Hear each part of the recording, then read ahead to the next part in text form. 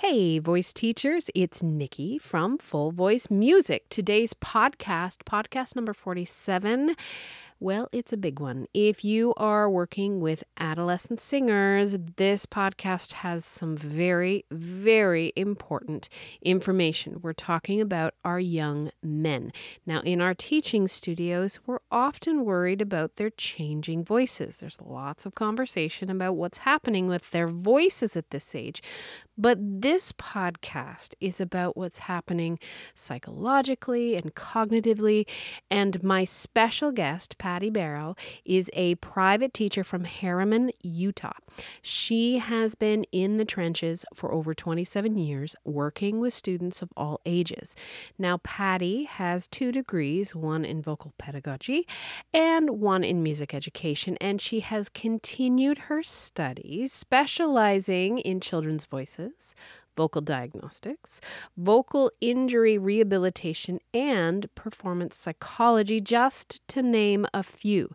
Now, I had the wonderful opportunity to sit down with Patti when we were in Las Vegas at the NATS convention, and we had an incredible, heartfelt conversation about these wonderful students that we have in our teaching studio. If you are working with young men, adolescents in your teaching studio, you are in the right place here on the Full Voice Podcast. Welcome to the Full Voice Podcast, resources for private, classroom, and choral music programs. And here's your host, Nikki Loney. Welcome to my hotel room.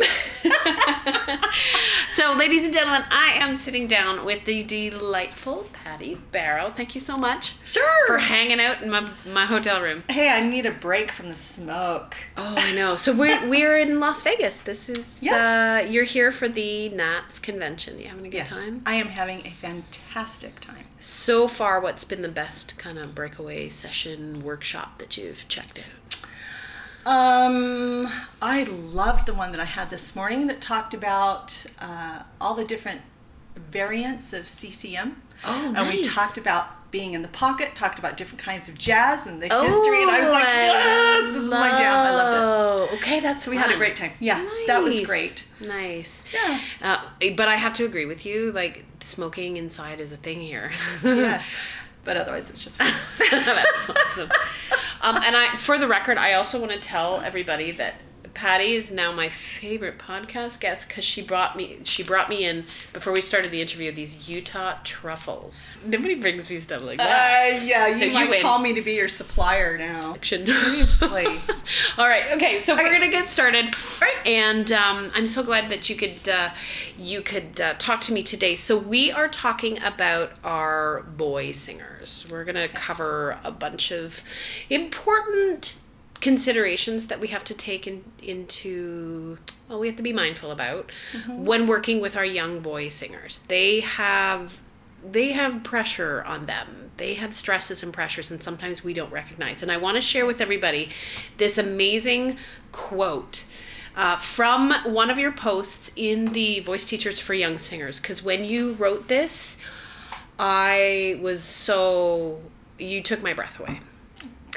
So on our forum, our Facebook forum, our wonderful Facebook forum, there's some great questions. And there had been a lot of questions about boys and changing voice and all of that. And I'm quoting, this is you. So you said, and I quote, "I've seen several requests for advice on this matter, so I'd like to chime in here and give my 2 cents. Boys who sing are often teased. Dads try to toughen them up with sports, and teachers can often treat them differently, and other kids take notice. This alone makes them targets at school, in the neighborhood, and sometimes even at home. Add in their changing voice, oh yes, and their fragile egos are even more vulnerable. This is where our role is the most important in their lives. We have the capacity to stand with them as their voice changes and provide them a place where they can feel strong, even in their most vulnerable time." That right there is so important, and I'm so glad you posted that.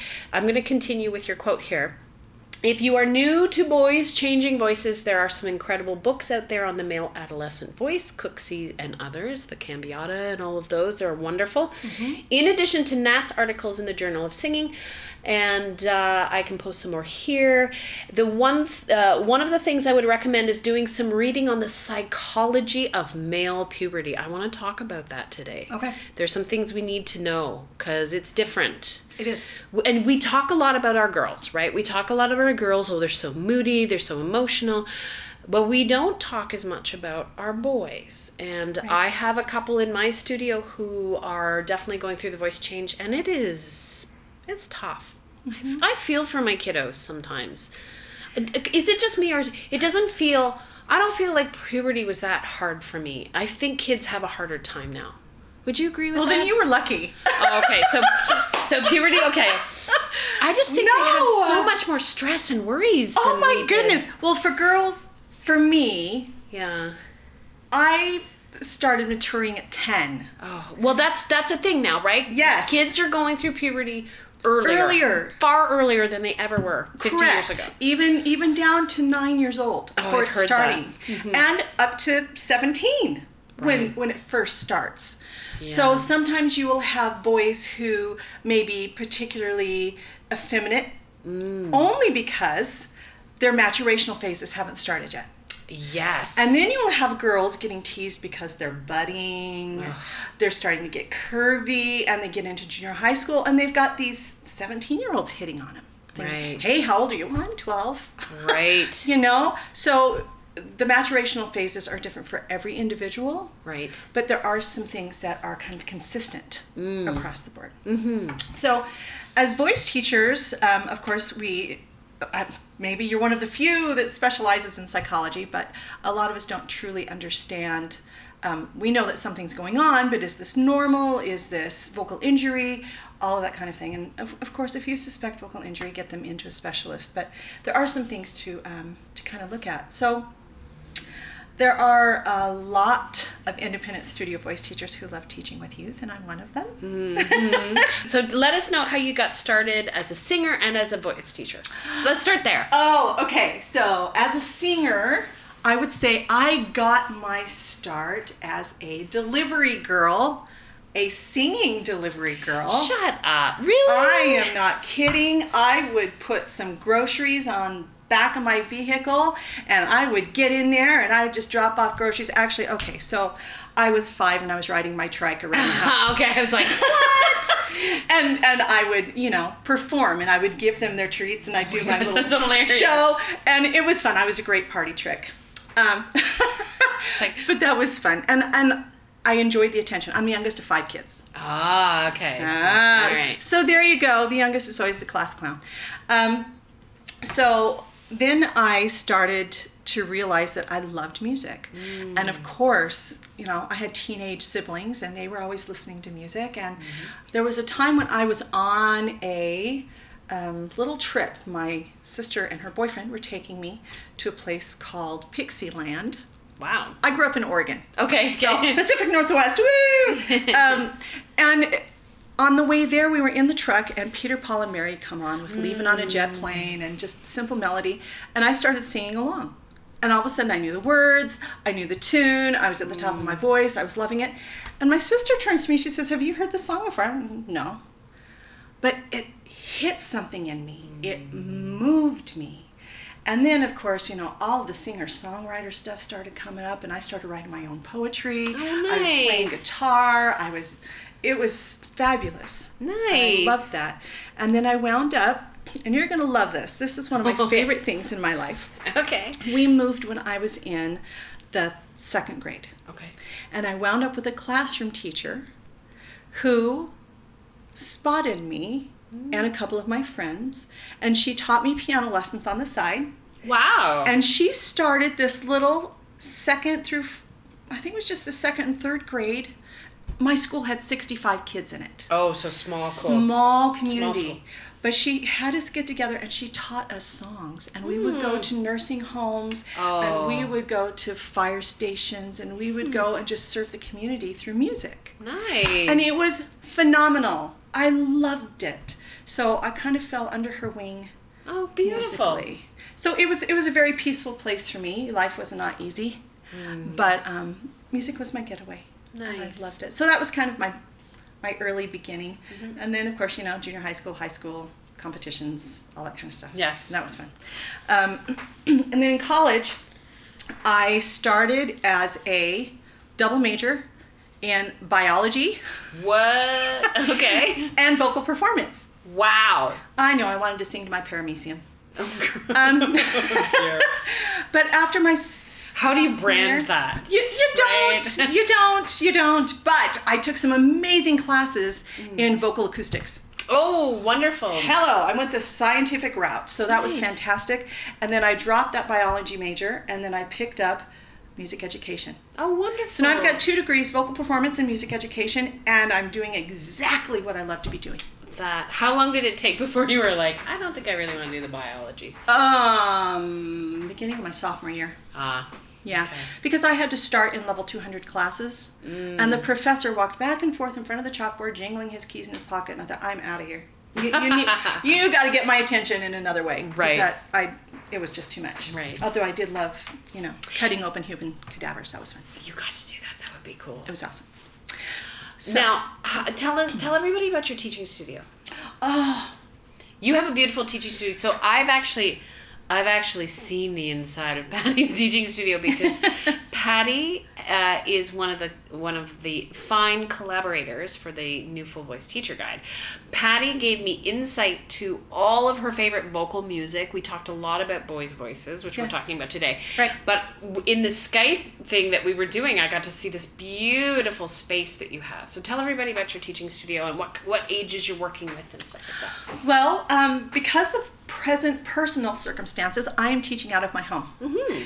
And But it's beautiful. I'm so jealous of your teaching Oh, space. thank you.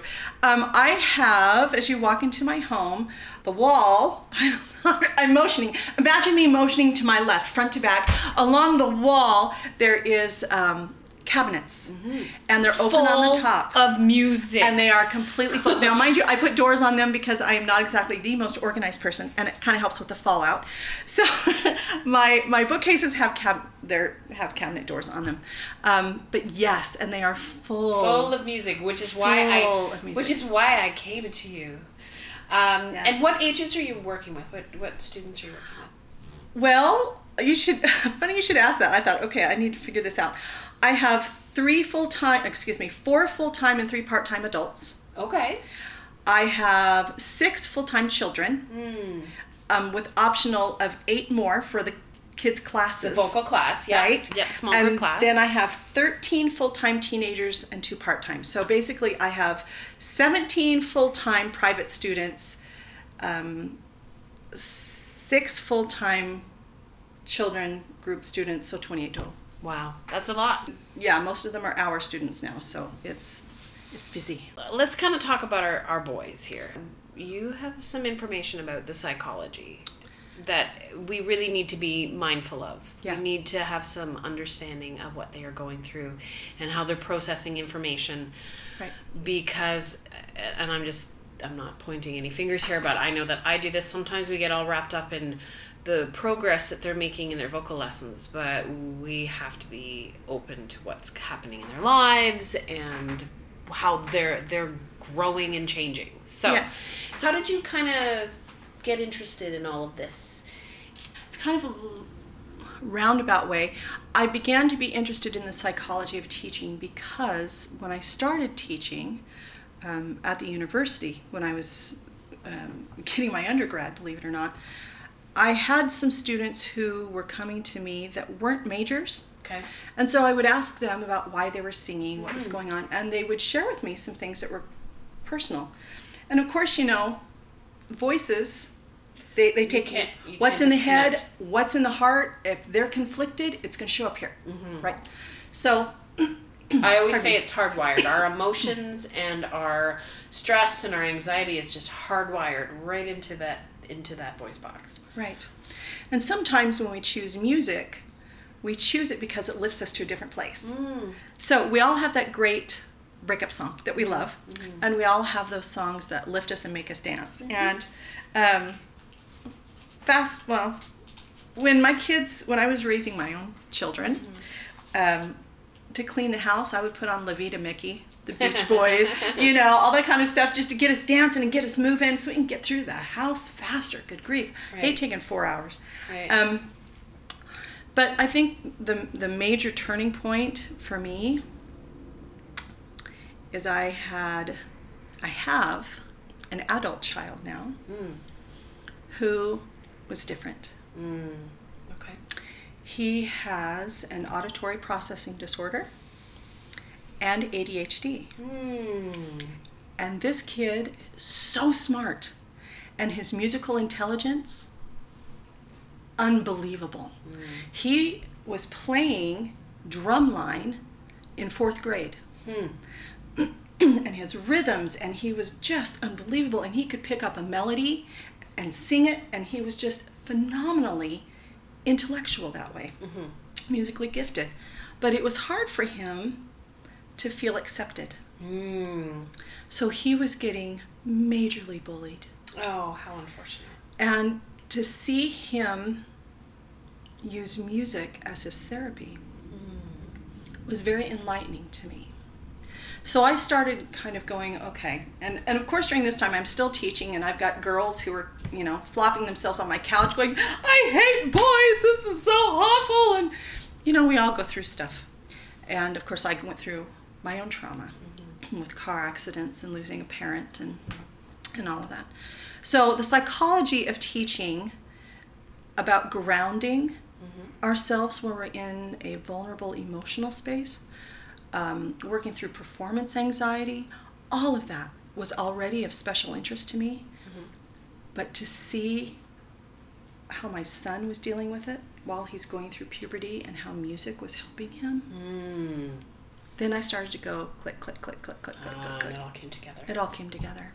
And ever since then, when I started studying all of this, and not just the physical changes. John Cooksey does an amazing job talking about physical changes. That is a great resource. But there are also other resources out there about what we can expect, psychologically, emotionally, and what the young men are going through. So I'm really glad you invited me here today, because I think, I'm not the all-knowing.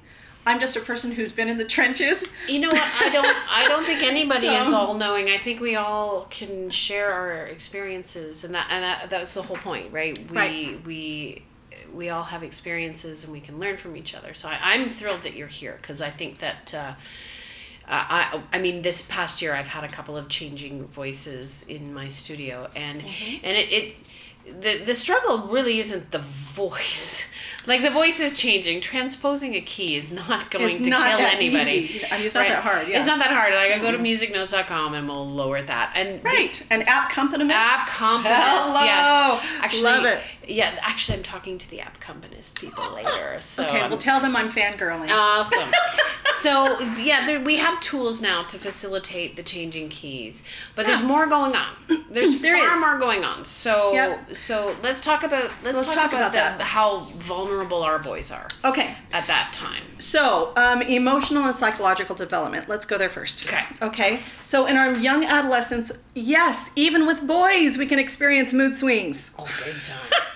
Any mother of boys will tell you that the best time to talk to boys is late at night. When it's time to go to bed. You can pull up a chair and they will talk your freaking ear off. The rest of the day, they may be completely quiet. Really? You may not get a word. Okay, my son's like almost 8. I'm going to try that. Yeah, try it at night. Okay. I'm like, son, you have school in the morning. I got to leave. He's like, I'll tuck your face off. 13 years old. Mom, how am I going to support a family? And I'm like, oh my gosh, you're 13. Stop it. All right. So mood swings with peaks of intensity and unpredictability. Right? They can have large muscle movements and then all of a sudden peaks of anger or peaks of fear, peaks of depression. So there's going to be up and down, right? And speaking of physical issues, they will need to release energy. We have all seen that in the teaching studio, have we not? Oh my gosh, yes, that's because they're sitting in class. And I love classroom movement. I think in elementary school, kids are up and they're moving, right? Because we have phenomenal elementary school teachers here in the States. But when they get to junior high school, what are they doing? They're sitting in choir chairs. They're sitting in their chairs. Our poor boys. Are you kidding me? It's rough. Yeah. So junior high school teachers are really starting to come into this, let's get movement back in the classroom, for which I totally applaud.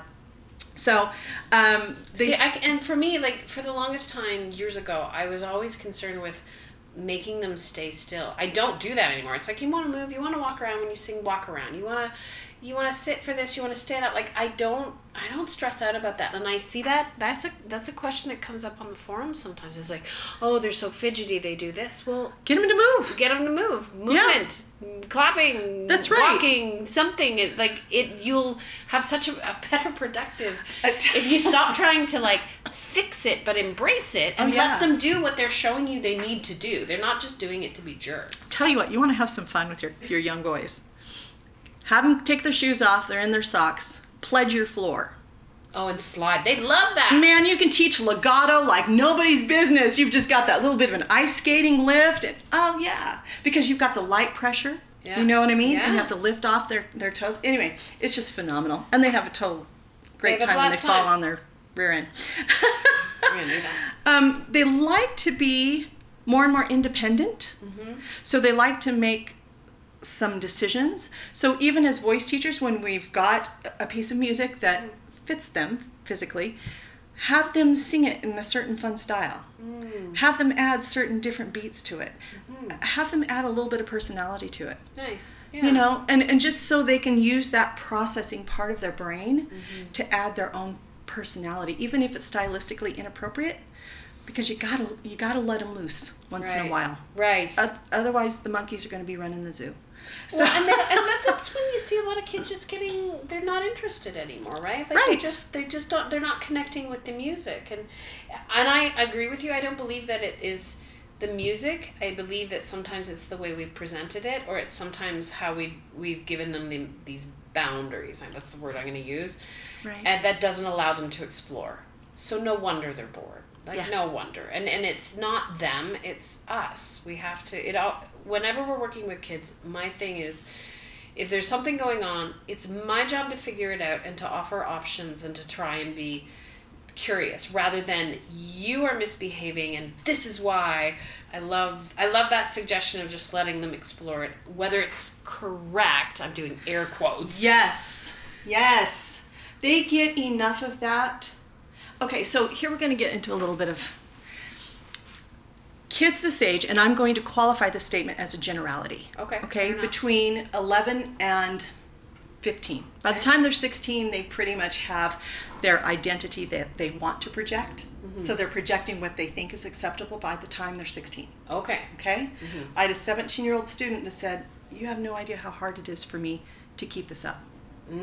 Because my peers, they think I'm here, star quarterback. They've got this and this. Wow. He says, that's not who I am in here. When I sing from who I am. Oh, wow. Now, isn't that telling?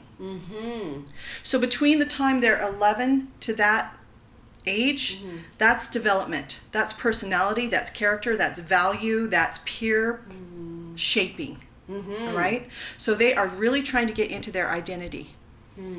So here you've got a young man who may or may not have a strong male role model. Yes. Some male role models are too strong. That's a very lovely way of putting that. Have plans for their boys, and others are just checked out. Right. And so finding that one that has that balance is a unique boy indeed. Wow. So they are completely vulnerable. They come to us because we have one-on-one time. We get to hear things that parents may not be aware of. Right. We get to hear about maybe things parents don't want us to know. Right. And that can put us in a vulnerable position. And of course, if anything comes up that you need to report, or can we talk about that? I think that's something that I know that's happened to me, where some information has been given to me, and then I am awake because I'm like, this is too big. I can't keep this. Like, they're in danger. Right. So where would you draw the boundaries for that? When do we have to break trust with a student because they've said or given us information and get in touch with mom and dad? What's your feelings on that? Because we are not mandated reporters. Well, that's exactly it. Like we're not legally required, but there is a responsibility there. Their school teachers are.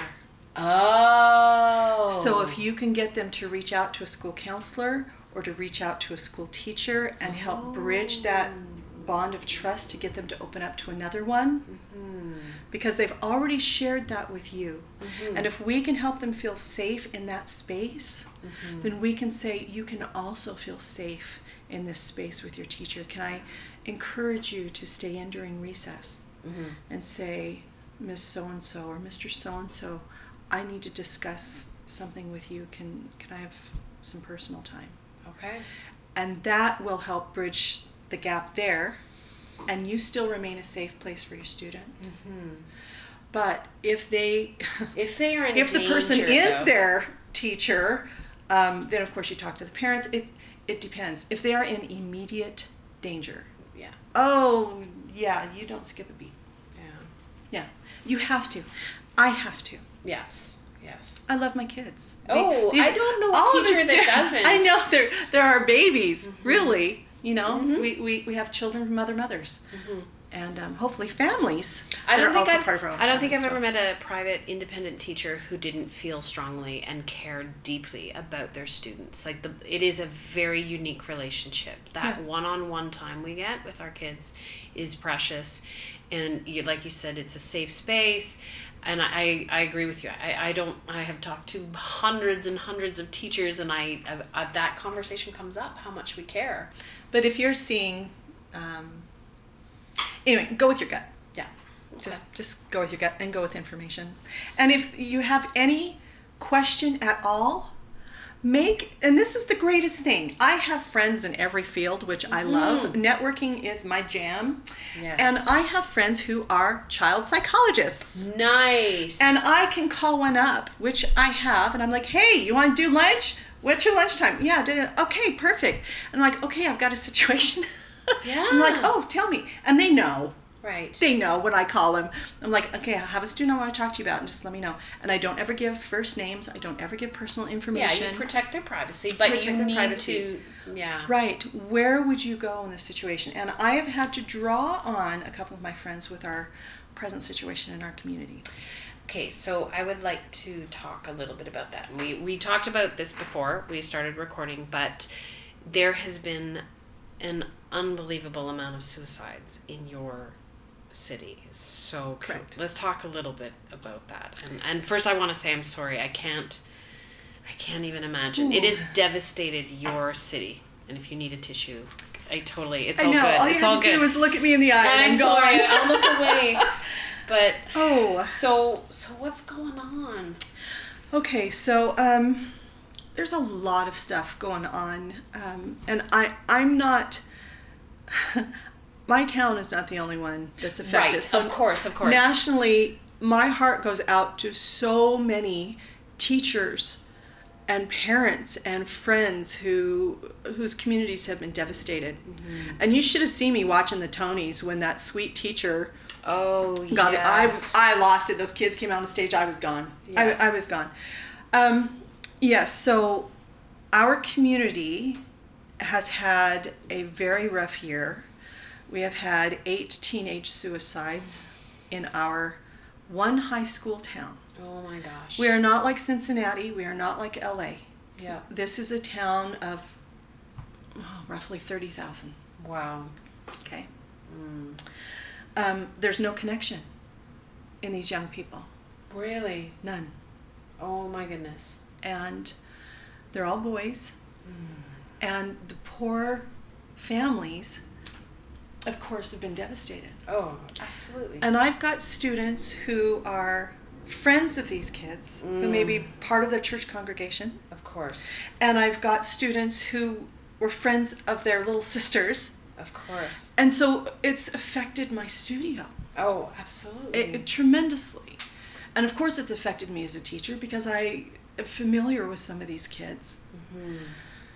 So in trying to help these young people get to a place where we can have a space of mourning and a space of processing and a space of talking through things. And then introducing music becomes therapy. Right. So I don't have to share with your audience how important music is as therapy. But we reach a certain point where we as private studio teachers, we have that one-on-one, and we have that opportunity to help them process through it. And this is why, as young voice teachers in college, as you're getting your master's degree or your undergraduate degrees, they don't always talk to you about this part of teaching. No, absolutely not. And it's imperative that, for me, that you either seek counseling yourself and go through processes, because I assure you, if you have any amount of childhood trauma or any amount of mental health issues, we as teachers, we will be triggered.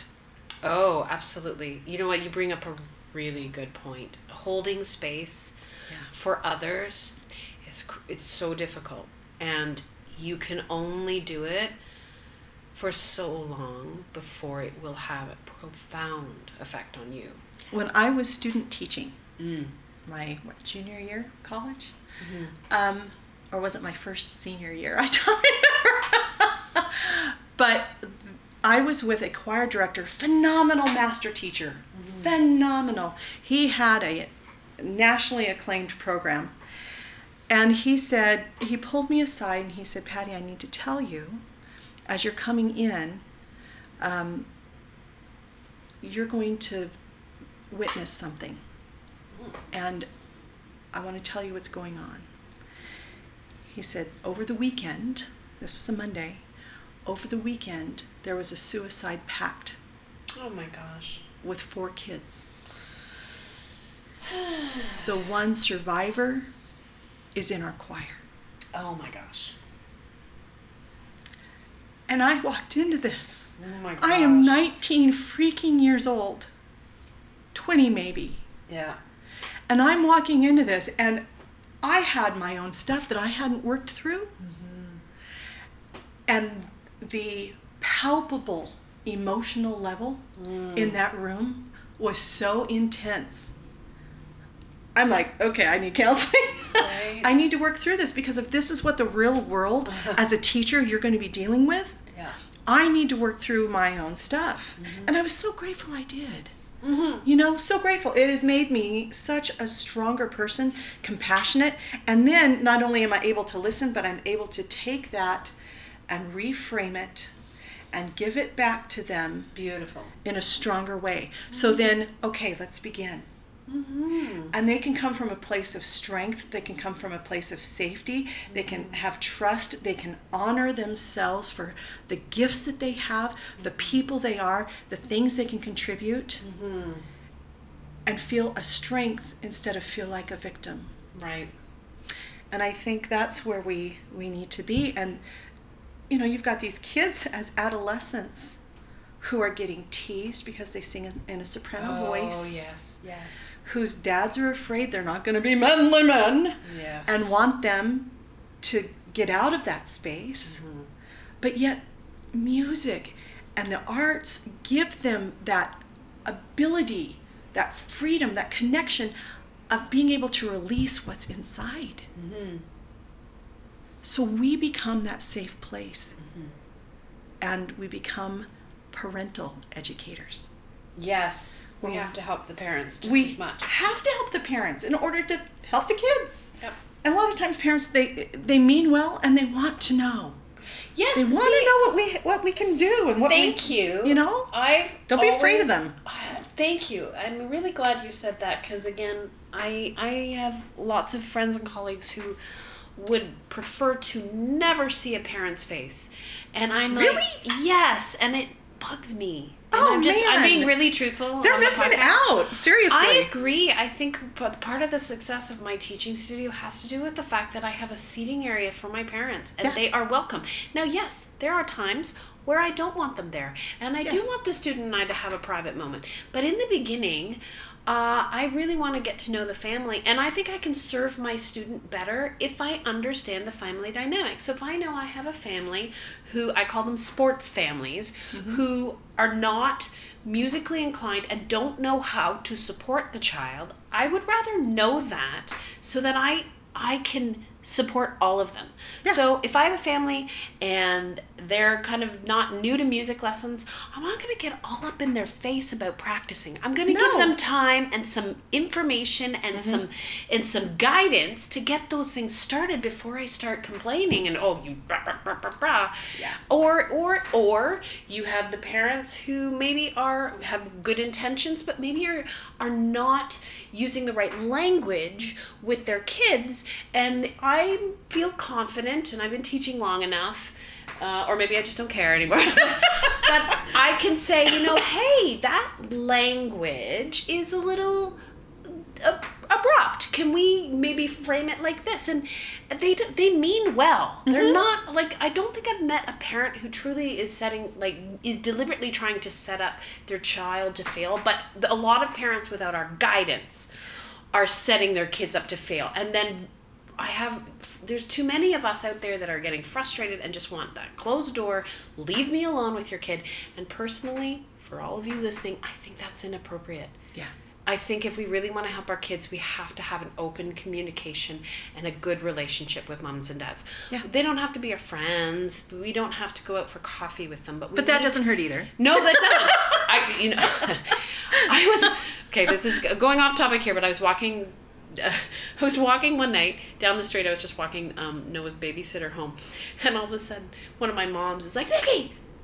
And I look over, she's on the porch, she's having a party with some of her girlfriends. She's like, what are you doing? I'm like, I'm just walking my babysitter. She's like, when do you come back? Come in. So I got invited to a party, and I'm like, this is nice. That's so cool. Just walking down the street. It's like, hey, sure, I'll come to party with you. Anyhow, going back to what you were saying. So getting to know the parents, educating the parents, supporting them, supporting the children, so important. I am so blessed. I have, how many boys did I tell you I have? 7 or 9? You've got a ton of boys. Yeah, I've got a ton of boys. And I have two dads who are sports dads, all the rest of their kids, and they're like, okay, Patti, we don't know what to do with this child. But we trust you. That's nice. And they will ask me questions. Isn't that nice? And then all of a sudden, this one dad, he is all in. He's like, hey, because he came to the recital, and he's got 2 boys are in my program, and they're both phenomenal. One, I swear, is going to be the next Buddy Hackett. He's the funniest kid ever, and another is super uber talented. Anyway, so they're fantastic, and the dad's going, hey, this is kind of cool, right? And he's getting into it, and he's asking me questions, and I'm just like, yay, Dad! Because dads make such a huge difference. They do, and you know what? I want to thank you for bringing that up. I want to share something, a big mistake that I made, and I was actually really disappointed in myself. So with my children's choir, my small group class that I did this year, I just reached out to the moms. So I was emailing the moms, and one of the moms is like, can you please include Terry, my husband, in the emails? And I was like, you're right. Why wouldn't the dads want to know? Why wouldn't the dads want to know what we did? I mean, these are all little girls, right? But why wouldn't the dads want to go? And I felt, I was like, I made a mistake, and I am so sorry. So I contacted all the moms. I said, can I please have your husband's emails, because I want them to get the class updates. And I am so glad I did that. What a great idea. Well, we just kind of assume that they're not involved. And that's a really lousy assumption. Yeah, and I have one spot on my application thing that says parent emails, and typically it's the mom. Right? So I think I need to switch that up and not do parent email, but Mom's do email, dad's email, or parent 1, parent 2, however, We make But don't assume the dads aren't interested. Exactly. Don't assume. I did that, and I was so glad. So after reaching out and getting all the dads' emails, the dads started dropping off kids, and the dads started talking to me, and I'm like, and I'm actually really want to do a blog on that, because I think we do that. It's just an assumption, right? Yeah. The other thing that I got was a fantastic, really, really heartfelt email from one of the dads thanking me for giving his daughter, because his daughter was very shy, a safe space to learn about singing and to be with her friends. It was one of the nicest. It was very short, very sweet, but very articulate. It took my breath away, and I thought he wouldn't have known what was going on if I hadn't have included him. I'm really glad you brought that up. Amazing. Yeah. We need to let them know that they are welcome and that they have a place in our teaching studios. Absolutely. For sure. Yeah.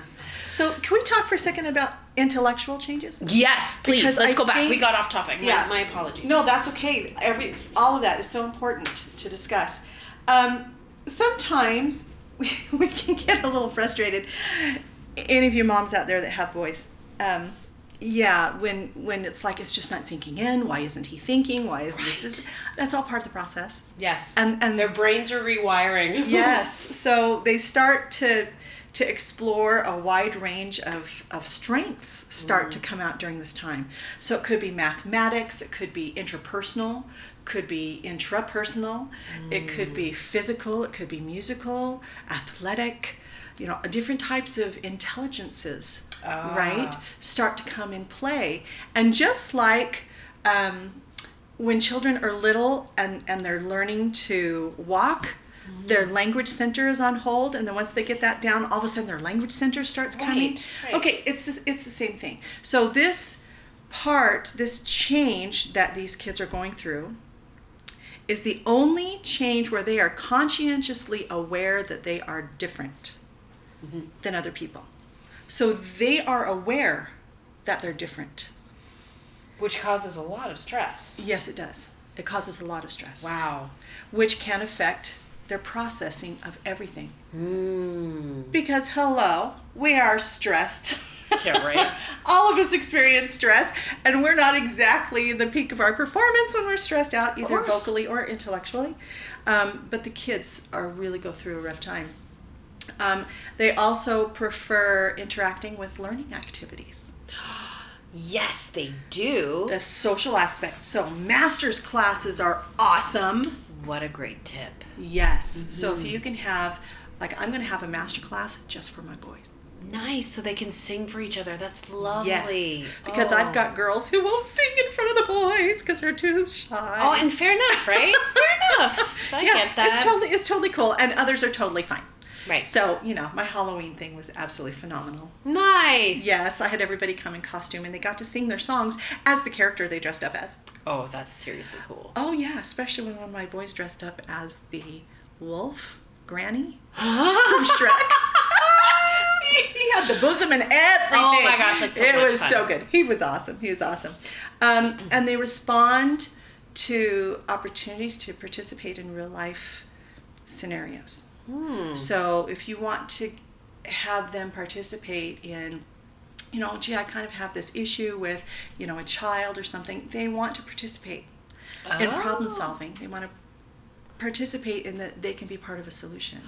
Okay, can we I like that. So field trips of service are good. Would it be a useful tool for teachers working with this age group to, instead of solving problems for them, open up opportunities and go, what would you do? Please. That is a great thing. Yes. Okay, because you kind of, you've got this limited time with the kid and you want to make change, and you wanted it to be productive, so you often don't give that exploration time, right? Right. But now we're empowering them and saying, okay, here's our situation, how would you fix it? Right. And even in voice lessons, when you're like, okay, I'm hearing a little bit of a coming in. So let's play around. What can we do? And explore different sounds and say, which one of those sounds you have to empower them. Yes, would you want to hear, and how did you get there, and what did that feel like? Really get into the intricacies and and feeling, because they're all, trust me, they are body aware. They are very body aware. So now's the time when you can start saying, what did that feel like? Ooh, yeah, because with the little ones, not so much. No, you can't do that. I don't do that enough. I'm going to try that some more. This age, you definitely can do that. And they need a lot of approval. You know, so positive reinforcement and specific, not like, oh, that was so great. No, they need to know exactly what they did. You know, I loved how you did that with your soft palette. Did you hear that? Wasn't that awesome? Let's do that again. See, that was wonderful. High five, you did it, you know, fist bump, whatever. Nice. Just get them excited about stuff that they're doing right, and then challenge them. Right? Yep. Follow that up with, okay, now I'm going to give you a challenge. Let's have you do this. But they have to have some win. Oh, yes. It can't all be about, okay, this is the goal. Okay, yep, you worked all through it. Okay, see you next week. No, please. No. For me, I have to remember the first 5 to 10 minutes with my student, I am assessing. Right. And I'm not just assessing vocal. No. I am watching how they are carrying themselves. I am watching how they come. Gee, if I can see them leaving their car, I will watch the interaction with the parent beforehand. Yes. That's very telling. And then when they come in, how they carry themselves, the first thing they say. Yes. And so I have a student who is repeatedly late. Okay? And not her fault, not her family's fault. They just have special circumstances. Okay? So when she comes in, the first thing out of her mouth is, oh, I'm so sorry, I'm so late. We've got this and this and this going on. Dear. And she's watching her mom, and her mom's driving, and then she's got to come back, and she says, and then we're going to do this, we're going to do this, and she's like, okay, I'm ready to sing. And I'm like, no, you're not. Yeah, right. Okay, first of all, breathe. Yes. Right? And that's their whole day. Some of them, their whole day is just racing from one thing to another and constantly apologizing, and they come in frazzled. Yes. Yoga is a wonderful thing. Pictures of waterfalls and sunsets and you know what I great have? artwork. You know what I have in my studio is one of those little Zen garden things, like those little ones. Yes. I don't let my kids touch it, but it's for me. Yes. That's fantastic. Yes, we can totally do that. And we can do that with carpet. You know, it's like draw a circle in the carpet. Oh, that's a really interesting. Hey, you know the Hunger Games? I want you to draw the emblem on the carpet with your toe. Whoa. You know, connect to who they are. You know, draw me a baseball diamond. Okay, connect them and really, and this is part of a grounding technique as well. So when you've got somebody who's really feeling anxious or who has performance anxiety before a rehearsal, you can have them just do that. Rushed in a whirlwind, is just buzzing around. Yes, just simple statements. The sky is blue, my dress is green, the ground is brown. You know, just simple factual statement to just bring in that random chaos and hone it in to a calm place. And then you can practice your breathing, and then you can just, you know, release it. But these kids, like you said, they are like ping pong balls, just all over the place. Well, one of many reasons that I moved from a 30-minute to a 45-minute lesson, even with my little ones, was that time just to get them in there and calm and relaxed and comfortable. Because with 30 minutes, like, you have to start. By the time they get in, they say hello. You've got 25 minutes, or maybe even 20 minutes. And what are you going to do in 20 minutes? Like, that's not a... So that is one of the reasons why I recommend people... I invite people to play with the idea of the 45-minute to an hour lesson, even for our young ones. And the one thing that I notice is sometimes the students will be very, very quiet until the last 5 minutes of the lesson. And then they're like, oh, and then I did this, and then I did this, and then I did this. And I'm just like, it's like a waterfall of stuff. But it took them 40 minutes before they felt comfortable to release all of that. Yes, and that's so telling. And it feels awful because you got to kind of move them out the door because your next student is there, but they're just starting to open up. So I love those grounding techniques. Yeah. That's really interesting. In my studio, I have had, you know, we talked a little bit about how the community has gone through their own trauma, and I've had students go through their own personal traumas. And so it's important for me to feel where they're at. Of course. Because, you know, when parents are in hospitals or they're in hospitals or they have mental health issues that they're dealing with, it's important that we give space for that, to acknowledge that, because they'll come in and say, hey, I didn't do this today and I thought I would, and I'm like, good for you, that's a win. Yeah. You know, so it's a good place. So when boys are having, coming back to boys, Yes. when boys are having these change, how their parents view them is so important. And whatever we can do as music educators to help them understand your child. I have a young man who is empathic. Oh. He is a feeler, and he is a reflector of other people's feelings. Wow. So when things are not going well at home, he walks into the studio and I know it because I'm an empath. And I'm like, okay, you just brought in an energy, not yours, Right. but let's just do some breathing. Yeah. Because I'm feeling it here and I'm feeling anger in my forearms. I'm feeling it, you know. So I think it's important that we help parents understand that even if they're not empath, kids in this stage carry what they're exposed to. Everything. They carry everything. They're like little sponges. And that doesn't mean that they're weak individuals. It doesn't mean that they're oversensitive, which has become such a negative thing. Awful word to use. It really is. But I'm like, look, if you want your child to be a caring and listening father for your grandchildren, nurture him now. Yeah. You know, this is a great thing. So anyway, they really want to feel good about themselves. And a lot of times it comes from the dad. Yeah. You know, moms are moms. We love our kids no matter what. Moms are moms. Yeah, I'm the crazy baseball mom, FYI. Yeah. So Kimberly Hartman, who is a PhD at the University of Northern Carolina, she wrote a wonderful thing on the only constant is change. I love that. And she said the young adolescents are experiencing rapid growth, body changes, changes in cognitive processing, identity formation, roles and relationships, and they are experiencing emotional upheavals that shake them to their core, as we all know. Their moods shift.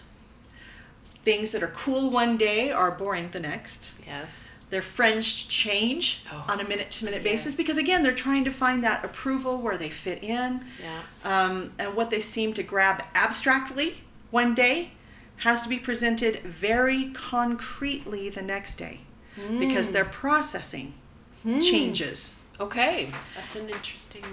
It's very interesting. And so they go to school 8 to 10 hours a day and they're placed in an academic setting where, again, they have to sit there and sit.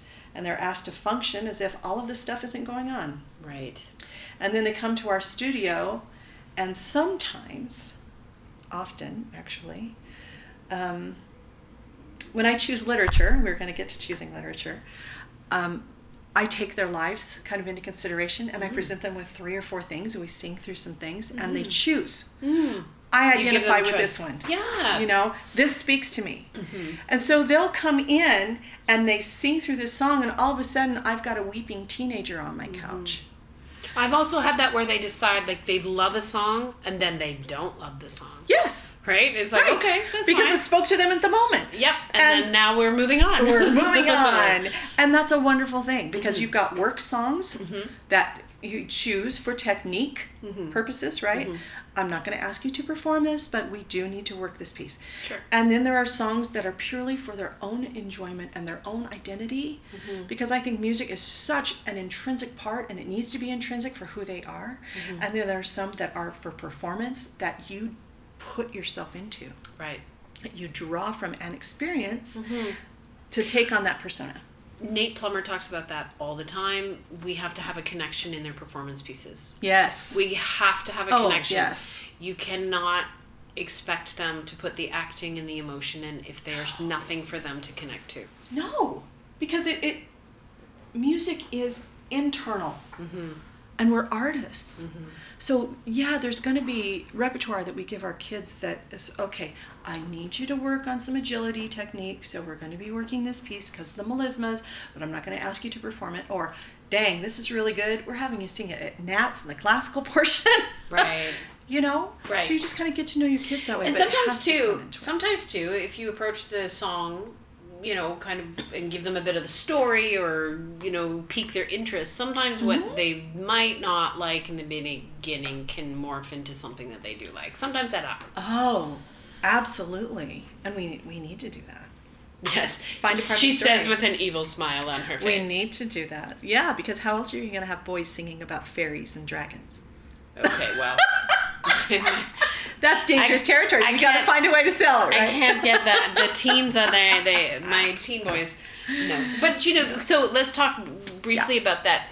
We don't need our boys to be singing about fairies and dragons, because there is beautifully arranged and written songs for them. In fact, you shared some of the best songs, which led me to go on a Amazon.com shopping spree and update update all my studio music. And I did invest in some of the repertoire for changing voices. Yes, and there is great stuff out there, and we put all this information into the teacher guide. Right. It's all there, and Patti also took me through her favorite pieces, and that's in the e-guide as well. But share some of your favorite resources for the changing boys' voices. Okay. So a lot of the stuff that I like for changing boys' voices, I look at very carefully because of the different stages of change that the boys go through. So, i.e. Cooksey. So if you don't have that book on teaching the young adolescent voice, please grab that one.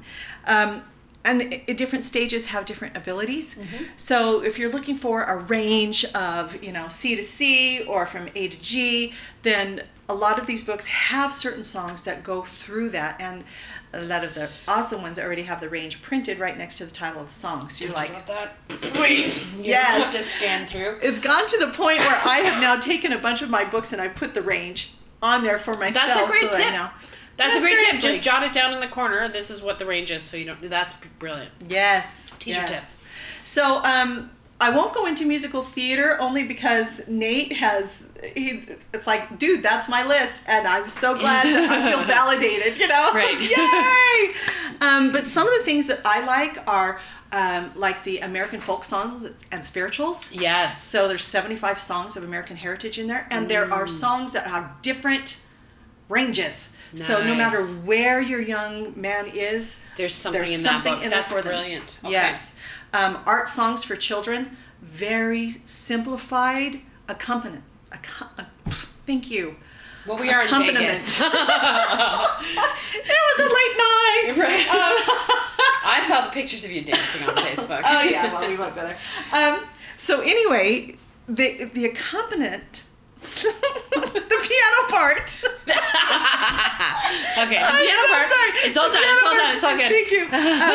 Is simplified, and it's not written to overpower these young voices. Nice. So some of the books that I love for my older teenagers, there is no way I can put my 11 to 13-year-olds in. Right. Very good. Because of the breathiness and everything else that they have. So the easy songs for beginning tenor and baritone bass, and those are volumes 1 and 2. Who's the publisher on that? Hal Leonard. Okay. All right. I have to tell you, I'm sorry, I'm kind of a Hal Leonard junkie. Great stuff. And then there's one, Christmas Solos for Kids. Very cool. Simplified arrangements, great songs. They're short, so anywhere from, I would say 8 to 12-ish when the boys' voices start to change. Okay. Be perfect. Nice. Folk songs for singers is great for those that have already started the vocal change. Okay. And are now in maybe stage 3.75 to 5. Fair enough. And then the Giant Book of Children's Vocal Solos has 76 selections of musicals, movies, folk songs. That's when I invested in. I'm using that a lot. Oh yes, and then 15 easy folk songs arrangements, 25 folk songs for children. That really is good. one of my favorites right now. I love 25 that. folk songs for children. The hit in my teaching studio, I taught it to almost every single one of my students, was on Mondays I never go to work. Except we changed it to on Mondays I never go to school. Instant hit. The kids sang that with so much enthusiasm. And of course I taught it to them at the end of the year, and they were like, oh yes. Oh yes. They loved it. And it has nice little 16th note runs, so it's a challenging little piece. There's some syncopation in it. Yes. I love that. That's one of the books we put into the teacher guide. It's a great little book, and I love how short and sweet the songs are. Like I actually use those as warm-ups now. Yes. So instead of like, sometimes, you gotta ditch the arpeggios and the major and minor scales. Okay, we are not doing that crap. And we are gonna sing a song. The vocalize. Oh, those are great. Those are so great. My kids love those, especially when we fool around with the names. Vocalize with Z. Yes. Vocalize with, there's 45 different ones, and then it talks about how to stand and the posture and the breathing and all that stuff. So they're actually learning some vocal technique along with that. But just as in general, I just want to address some generalities. On the forums, I sometimes, often, will see, I have a 12-year-old female, she's auditioning for this role, what do you suggest? Mm-hmm. Or I have a 14-year-old male who's having, this issue, and what kind of repertoire do you suggest? So, in general, what is the child's personality? Mm-hmm. There's so much we need to know before we choose repertoire. There's so much. What is their range? Mm-hmm. Where is their breathiness lie? How are they? Are they outgoing? Are they introverted? Introverted, extroverted. Yes. Introverted, extroverted. So when you ask for a song, it's always good to acquaint yourself with repertoire. Yes. And if you're asking, I love when people ask on forums, hey, what song do you think? But we don't get enough information to properly choose a song for you. So I love that. Where is their breathiness? Just that introvert extrovert. Yes. Right there. Yeah. There are songs that I am not going to give my introverts. No, I can't. Because it will make them uncomfortable. Yes. And my extroverts are too big of a personality to carry that song. Right. Right? Yeah. So if you're asking for repertoire, try to give the audience, the forum, as much information as possible, because you'll get a better response? Thread of responses that will be more useful. So let me just finish up with the collections. Yes. So for collections for the changing voices, the Briley music is very good. Yes, the Heroes and Vagabonds. Yes, Heroes and Vagabonds and the Tales of the Sea. Yes. All kinds of great stuff. The solos for the changing male voice is also very good, and the boy's changing voice, which is also Hal Leonard Publishing. Right. So the Briley music is the Vagabonds, and then the Tales of Land and Sea. Yes. So that's the publisher is Briley, right? Yep. Okay. Yep. Yeah. So if you just want some collections, because you just have a few, you don't need to get a huge amount, and the songs in the collections are already written in different keys, so you can just follow them through. And their online audio links allow you to change the keys. Yes. So if you need to, you can't transpose the music, but you could at least have them sing in a key that's working. And I've had to do that where you've gone up, gone down, come back. There is software that you can scan in sheet music and it will transpose it. That's true. There's lots of those great Lots things. of resources. Awesome. So there we go. 3 books if you're going to teach adolescents that I would suggest. Teaching the Adolescent Voice by John Cooksey. Teaching Singing to Children and Young Adults Jenna by Barrow Williams, yes. my favorite. Mm-hmm. And Finding Ophelia's Voice. Lynn. Yes. And even though she talks mostly about girls, she does have a lot of comparative things with the young males. You're right. That's great. Yeah, those are my three go-tos. Yep. Brilliant. I love it. Okay, Patti, I don't want to take you away from any more Las Vegas fun, but I want to thank you so much for your time. And again, like I said before, your contributions to the teacher guide, you've shared a lot of these resources in the repertoire recommendations, and it was so helpful. It's so helpful to see what the go-to books are and what the go-to, and I truly appreciate the psychological stuff that we talked about today. Thank you so much for being my guest. Now I am going to put your information. Are you okay with people reaching out? Yes. If they have questions, so I'll connect them with your teaching studio. Yes. Awesome. That was wonderful. Thank you so much. Absolutely. Thank you very much. And enjoy your chocolate. Oh my gosh, I'm eating it right now. I've been looking at it through the whole interview. I'm like, I can smell it. Thank you so much for my truffles. You're welcome. All right. Have a wonderful day. Thank you. A very special thank you to Patti and for all this wonderful information that she shared with us today. If you are interested in learning more about some of the resources that she mentioned in the podcast, please visit our website at thefullvoice.com. And if you go under the Inspiration tab, you will find all of the podcasts. And I've got a list of all the books and all of the resources that she listed there. So a big thank you. Now, I also want to shout out to Patti because she was one of the biggest contributors to our new Full Voice Teacher Guide. Patti was so helpful, especially when it came to boys' repertoire, changing voice repertoire. So Patti, thank you so much. And if you are looking for the new teacher guide, well, you can find it on Amazon worldwide. It's also available as a Kindle download. So, as always, I am wishing you an inspired day of teaching and happy singing. You have been listening to the Full Voice Podcast. For more information and free teacher resources, please visit our website at www.thefullvoice.com. May my canoe music. canoemusic.ca. I brought all my American friends the coffee crisps because... Did you get one? Have you had those? No. Oh, you like coffee, right? No. Oh, okay. Well, then donate it. Interview over. And I'm gluten-free, so, you know. Okay. I can lick it. Okay, very well. I brought over bags of coffee crisps because you guys don't have them here. I don't understand. No, I know. We need to fix that. Cross-border chocolate selection. Seriously.